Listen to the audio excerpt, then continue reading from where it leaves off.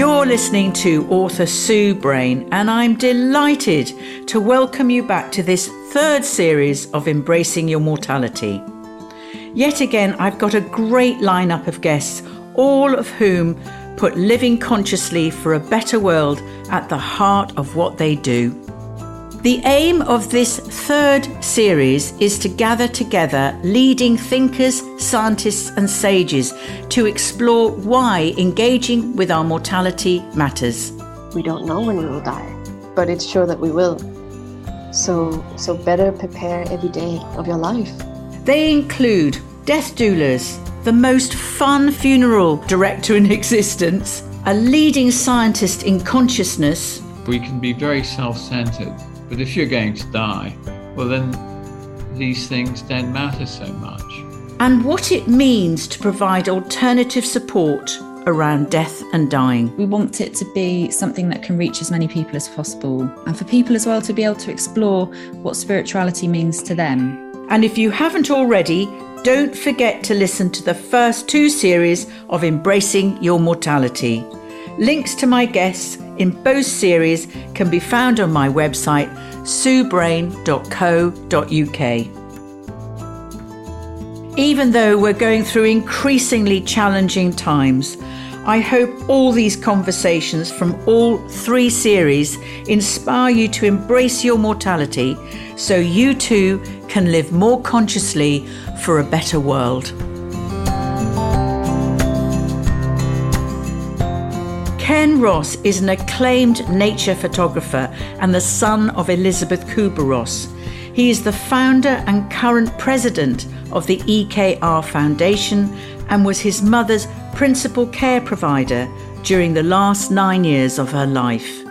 He talks about his mother's work, his own work with the EKR Foundation, and what it was like to grow up as the son of the famous death doctor.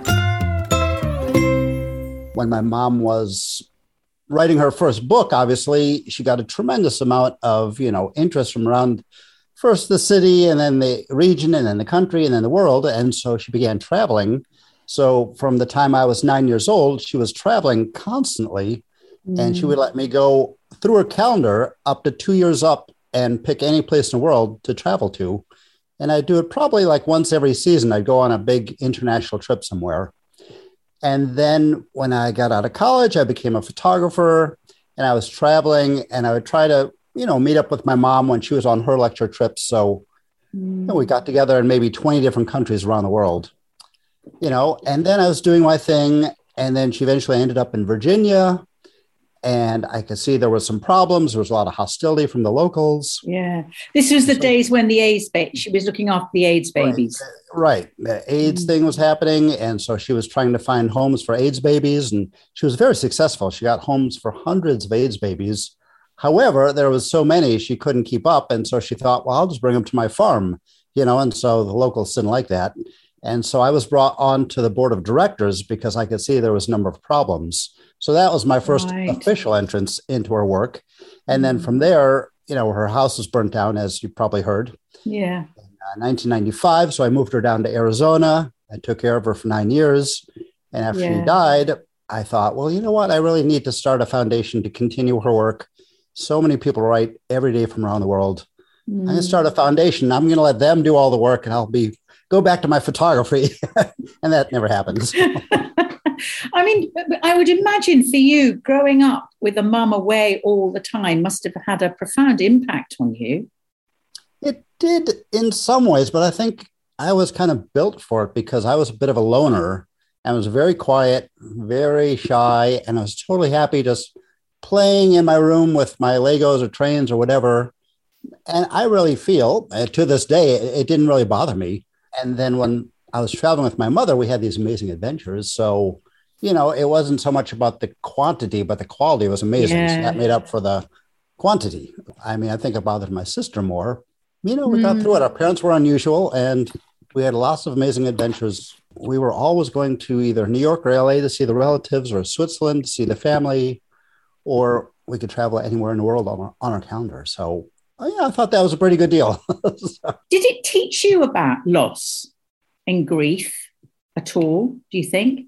having this separation? Yeah, it did, but it took me a while to digest it, right? Like, you read a book, you get any new information, especially big information, and it takes a while to digest. So we had two parents who were both doctors, two brilliant doctors, but they were always talking about death.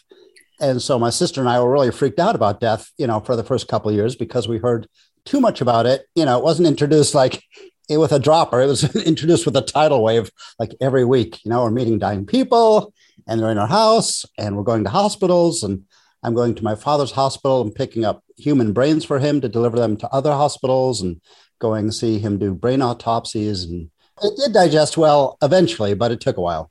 Early on, did it sort of fill you with sort of dread and horror, or were you just sort of overwhelmed or shocked or numbed, or what was going on for you?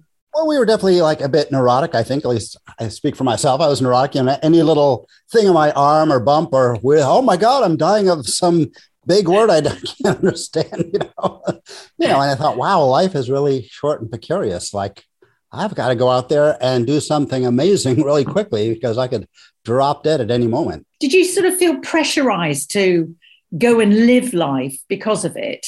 My parents never force-fed me stuff, but they definitely like to expose us. Like, oh, Kenneth, why do we go to a hospice? And a little field trip to a hospice. Let's go see, this fortune teller or this Zulu tribesman or, but it was funny. And she was like a real hippie in the 70s. So I was like, oh, wow, mom's pretty cool. She like follows all this hippie stuff. Yeah, to be a child of a hippie, especially a mum like yours, blimey, that must have been quite an experience on lots of different levels. It's embarrassing, too, I have to say, because, she was on the cover of Playboy and People and the National Enquirer and all these, trashy magazines, because they love to talk about her and the spooks and the spirits and all that stuff.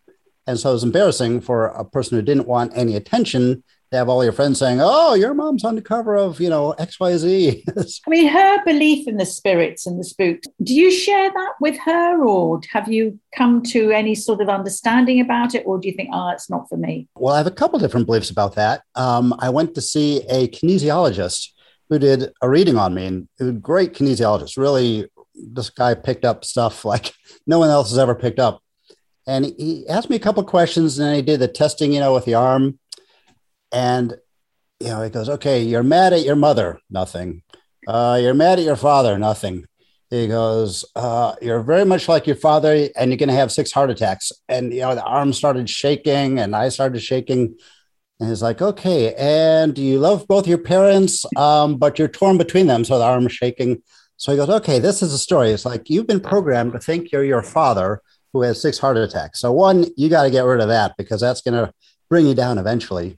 And then number 2, you totally love both your parents. You totally respect them, but each one had absolutely opposite thoughts about life after death.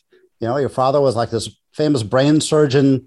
He knew his stuff, he was a scientist, right? But he did not believe in life after death because he had a Jewish background, and your mother, absolutely no question, there's life after death. And so you're kind of torn between your two parents. And I thought, that's probably pretty good. My own theory, which doesn't negate, my mother's work or father's beliefs or anything, is I was brought up just to accept anything that is natural. Anything I can't control is totally fine. So I do not have any fear, worry about dying. Is there a life after death? I'm like 1,000% does not. Whatever is, and that's beautiful because that's nature. And that's God, and that's the world, and that's spiritualism. And whatever is, I embrace it fully. The only things I fear are the things I can control rather. And what I can control is how I live my life. So my fear is like not living my life fully. So I really want to go out there and really don't waste this beautiful opportunity. I want to go out and be a little crazy, challenge myself, challenge my fears, break out of the box. So that's why I became a travel photographer and do crazy things like hanging out of helicopters and going to remote tribal peoples, and things that are a little far out and dangerous, but they've really enhanced my life. But obviously, I saw a lot of interesting, funky, wild things growing up that have no rational explanation. So, I saw tables floating and like talking to us. I totally don't reject any of that. Yes, there probably is life after death, and there's probably reincarnation. But in the small percent chance there's not, that's fine too. So what you're saying is it's this life that matters, because that's the only one right we've now, got this time round. Yeah, today is all that matters. Today is it. Yeah. Today I'm going to smile, and I'm going to, reach out and show my love to the world and to people, and try to do something and make the world a better place. I read that you have had a heart attack. Is that right? Two. Not 6 like your dad. That's good. Not yet, no. I had one at 42 like my dad, on an airplane over Mexico. So that was exciting. And then I had one at 54. Did you have any out-of-body experiences when you had these heart attacks, or was it just a real physical experience for you? You might like this answer. So I'm laying on the ground. The plane landed. My friend picked me up. He took me to the ambulance station of the airport. I'm laying on the ground, and there's this unbelievable pain in my chest, like a burning, ember of fire in my chest. And I'm certain I was about to die any second. And the only thing I could think of was, oh my God, my poor sister has to deal with all mom's crap, the business world, and all the people hassling her and cheating her. That's the only thought I had. So that was a pure test of like, do you have a fear of death? So like, wow, I passed that test. I was close to death, but I wasn't like leaving my body. I thought I was about to die, but I didn't really my heart didn't stop, but I was certain it was going to happen. But I had no fear at all. I was just like, oh my God, poor Barbara. And the second time? It was a pain, but within about 16 hours, I felt better. It was a smaller heart attack, but the first one was like really big. I probably should have died, but that was lucky because it was in a small town in Mexico. And they just built a new heart institute for Americans. It just opened up. So they said, if you'd been here last Sunday, you would have been dead. I mean, the chances were like 1,000 to 1 that I'd survive. Does that make you think about synchronicities or coincidences or being looked after by somebody else? I'm looked after for sure. I know when I follow my path, I have incredible luck, and it happens very often. And my friends all talk about it, like, wow, you are just crazy. The luck you have when you travel. So I know that's like my path. Like, I buy a one-way ticket someplace and then crazy good things happen. Do you know who it is that's looking after you? Or do you feel, well, I don't know, it's a presence or... It happened before my mom passed. So I think it's the whole team up there. Do you think she's on the team? Yeah, for sure. Yeah. Yeah. Do you feel she's ever appeared to you in dreams, or she's ever appeared to you? I have a drum set. And, my mother was a real practical joker. And so she'd always like really want to zing me like the best way she could. So for about the first year after she died, not every time, but whenever I was bending over, I was always bending over to tie my shoes. So I was more vulnerable. My snare drum would hit just once by itself. And I was all alone in the house, and it would scare the bajukas out of me. But it was also as I was bending over, like, really when I was like, really be shocked. And it happened about like 5 times. I was like, Mom, stop that. You give me another heart attack. I wonder if they're laughing. Yeah, she's got a cigarette in one hand and a chocolate and a cup of English breakfast tea. Tell me a little bit more about the Elizabeth Kubler-Ross Foundation, because it was my first introduction to any form of self-healing. Mm-hmm. And I remember going to Vashon Island and thinking, it's just going to be such a lovely time being taught on a blackboard. And no, it was on the mattress with a bat. Right. Sit back in a lounge chair and have some tea. I seriously thought, I think there's 2 English people there. And I can remember being horrified. Right. So that was my introduction to your mum's teaching. 7 days of being on a mattress, screaming, shouting, hitting telephone books with a bat, releasing the rage and the shame and the guilt, which I found really challenging. Again, being British, the Americans took to it like a duck to water. Oh, yes. Us 2 Brits did not. It was a cultural thing. So tell me what sort of happened since those days? How has it all progressed since then? My last 9 years of my mom's life, she was active to some degree, even though she said she sat around like a zombie. She wrote 4 books. She went to Europe a few times. She did loads of interviews. She went to New York City to see the World Trade Center disaster site for Time magazine. So she was active, but for her, that was like, so little, she was bored and frustrated. Oprah came down to interview her, and she had people from around the world come to see her, but she was still bored. So sometimes she was angry and she'd express that in the press. And so I feel I need to go back and kind of clean up her message. I don't want to blast the press too much, but I mean, I see things in the press every day, and so much of it is rubbish. Like it's a sensationalistic, the way her work is portrayed is just, ridiculous sometimes. People still need her work. I mean, there was only one Elizabeth, and she was going to all these countries.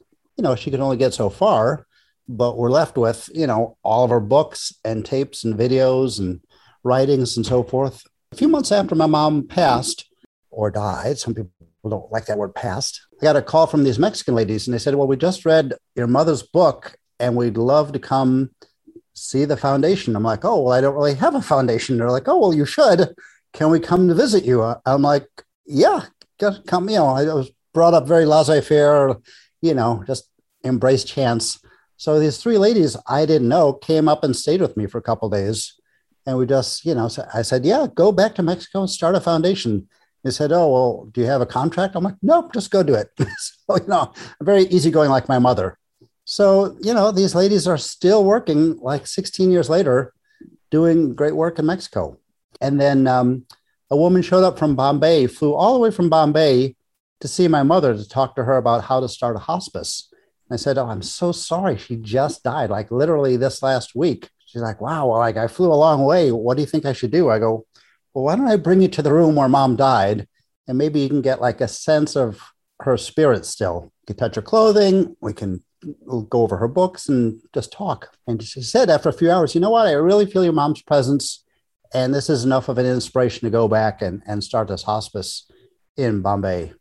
I'm like, wow, my mom has so much power still, just her legacy and her teachings. So from those two experiences, I really decided we need to start a foundation. And I had no idea how to start a foundation. And still some days it's a mystery to me. I didn't really know how to work with a board of directors or how to form one. So that's one of my weaknesses. But, I've been doing it now 16 years. The last 3 years, I think it's really picked up. I thought we really need to start other groups around the world. So we started groups in Argentina, Brazil, Chile, Uruguay, Peru, Guatemala, Mexico. We have a couple in Europe, in Japan. And so they do anything related to hospice, end of life, grief, palliative care. Anything like that would be in the vein of what my mom would do. So they give classes, they do advocacy, translate my mother's work into other languages so that people can read her work in their own language, which is a big problem. And we've started a YouTube page, and that we have closed captions so that people can see mom speaking in Spanish and Finnish and Thai. And so we just go out and disseminate mom's work and legacy. And we've just given all mom's work to Stanford University. So they're going to be building a digital library. And we have these international groups. And now we're developing our education programs. We're going to have an online education program that you can take whenever you feel like it. We'll have about 25 classes, different topics that my mom worked on.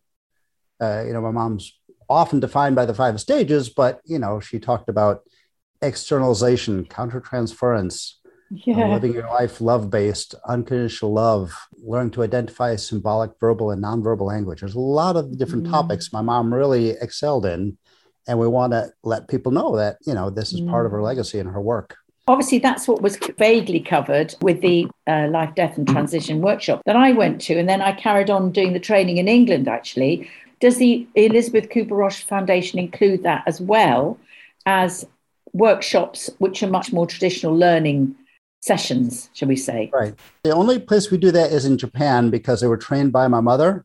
But I'm a little hesitant to do workshops without my mother training the people, or training the trainers at least. That staff still is doing some of the workshops. There's a website called the externalizationworkshops.com, and you can see the whole list of all the former staff and what they're doing now.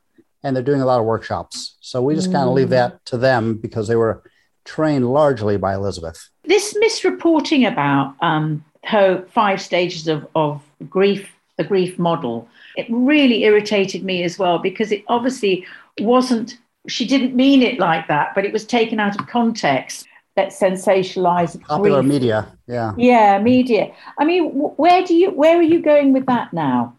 I read all the criticisms typically follow a few different categories. One, they say grief is complex, so therefore there can't be 5 stages. And I say, no, that's totally ironic you say that, because that's exactly what she was saying at a time when grief was this monolithic thing. Elizabeth broke it down and said grief is complex. Grief is made up of the 5 stages plus preparatory grief, shock, partial denial, dreams, hope, anxiety, guilt. I mean, all that is in On Death and Dying if people read the book, but they don't. They just, they see The Simpsons and a few other TV shows and they think they're experts on the 5 stages. So what she was saying is that grief is complex. That's exactly what she's saying. So please don't say it can't exist because grief is complex. That's like she was the first person to say it. And, that was a simplified model, of course. She said it was composed of many emotions, but these are 5 typical ones that people go through. And then we fight the idea that it's linear because we have many quotes of my mom saying the 5 stages are not meant to be linear, or you can go through multiple ones at once, or you can not go through any of them. I'm just saying I'm developing a language that we can use that's simple and easy to remember so that we can begin having an intelligent discussion about grief. It's not meant to be the only model or the only way people grieve, but it's a simple way just to begin a conversation. That's a good way to kind of put down the naysayers, who say there's no stages. I'm like, well, sometimes there's no stages, but you can't say nobody has the 5 stages because there's tens of thousands of articles by people who had the 5 stages or got some learning through it, whatever it was. Maybe it wasn't the 5. They had 6 or 10, or, it gave them other ideas that helped them assimilate their grief. And the other thing that she used to talk about was, the importance of doing your own work, so that you stood a chance at least making peace with yourself and in quotations, have a good death. And I'm very curious about this whole concept of what a good death really means in this context. So Elizabeth would say the main reason that people are afraid to die is because they were afraid to live. They haven't lived fully, and so they realize they've wasted this beautiful gift. So she says, we've got to take care of our own unfinished business now, right? Whatever it is, find balance, deal with the 4 quadrants, deal with your emotional and intellectual and spiritual and physical sides, find balance. And if you live fully, you can die at peace because you'll have, used this gift. A good death follows a good life, right? So just go out there and, externalize, participate, work on yourself, work on your grief, work on your life. Yeah, I mean, just live fully, focus on externalization, embracing unconditional love, and just let death take care of itself, I guess. If you don't want to work on a good death, work on the good life, and it'll just follow naturally. And I'm just wondering about where you think, the whole pandemic and obviously you've been having it experiencing differently in the States than we have been in the UK. Every country's been doing it differently. But how do you feel it's impacted people's relationship with death and dying? My mother would say it's good in some ways because it forces people to face their death. However, of course, it doesn't give people time to prepare. And that's the whole problem with life in general, is that we rarely prepare for our death. And so when people are forced to look death in the face, they don't like it. And they don't like what they see in themselves. It's the whole thing. It tips the whole balance of, people have this false sense of security that they're going to live forever, or death is not going to touch them because they're young or youngish or younger or whatever. But, it's a false illusion. It could touch any of us any day. But many people have this little illusion, this little bubble around themselves to protect them. And so when the bubble is burst, then people start acting up, and anger comes out, and hostility, and political stuff comes out, and attacks on science and all this craziness is part of this fear. Our relationship with death is what it is, isn't it? But it's this fueling the fear of the way we're going to die, which isn't very pleasant if you get COVID. Certainly the pictures in the news for us has been people on respirators in hospitals not being allowed to be visited by their parents or their children or their grandchildren or whatever it is. This totally confuses the model that you're that Elizabeth created, which was, death is a process. And then, let's try and get the process right. And then you can die as comfortably and as peacefully as you possibly can. And that seems to have been ripped away with a lot of people who've died from COVID. Right. Yeah. It's breaking traditions. It's breaking, the path you thought, well, at least I'll be able to say goodbye and hold their hand and talk to them and take care of my unfinished business. There's no chance to finish your unfinished business before you die, or with the patient who dies or whoever. So it makes it, 10 times harder. I'm doing a lot of work where I'm living. How do we bring back respect into death now, having gone through this chaos and bewilderment? And how do we actually find a way to clear away the chaos, what the dying process is really about, and also what grief and loss is about? I think that's more complicated now. My one hope is that the word death has become more normal in our conversations. Yeah, sometimes it takes a shock and then we have to process that. And, people talk about it, not necessarily in a healthy way these days, but there is more talk about it. But there needs to be, more people like you who are spreading healthy messages versus the people who are sensationalizing, the fear mongers. Is your photography separate from the Elizabeth Kubler-Ross work that you do, or does it sort of merge? It kind of both. It's separate. I was a commercial photographer for 25 years. But I find when I go down to a place like in Japan, I used to do this deal with this group that I would go give 3 lectures on my mom, and then they would set up an exhibit of my work. And then the people from my speeches came to the exhibit and they say, oh, Ken, really your photographs are like, they just represent life and spirituality. And you can see there's something about like life. You just like enjoying life so much you can see in your photographs. So I put together a little journal of my photographs of life done to my mother's quotes on death, like a mother-son life-death journal. Wow. So I do see like an interesting symbiotic relationship between the photographs expressing my joy of life and, also showing us that life, is passing. We're all in passage, and we should enjoy like every one of these beautiful moments are all around us. If we choose to look, there's beauty everywhere, even in my home and the shadows coming through the windows. And I see there's so much beauty. It's incredible if you open your eyes. And when you think about your own death at some point, what happens for you? I don't really care.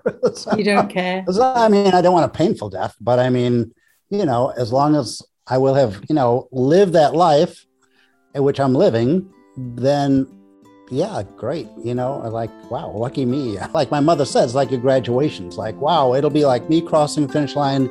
I had the most amazing life. I lived the dream.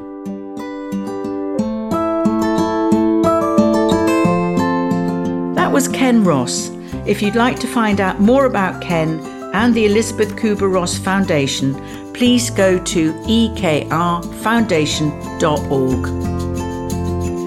My next guest is Mandy Preece, a soul midwife and communications trainer who won the Princess Royal Training Award for initiating a bedside companion scheme for an NHS palliative care unit. Everybody should have the opportunity to volunteer with people at end of life, because boy, does it change your perspective on how to live. You've been listening to Embracing Your Mortality, and I look forward to you joining me again next time. In the meantime, here's to us all living more consciously for a better world. The Embracing Your Mortality podcast was researched and recorded by Sue Brain and produced and edited by the Podcast Den.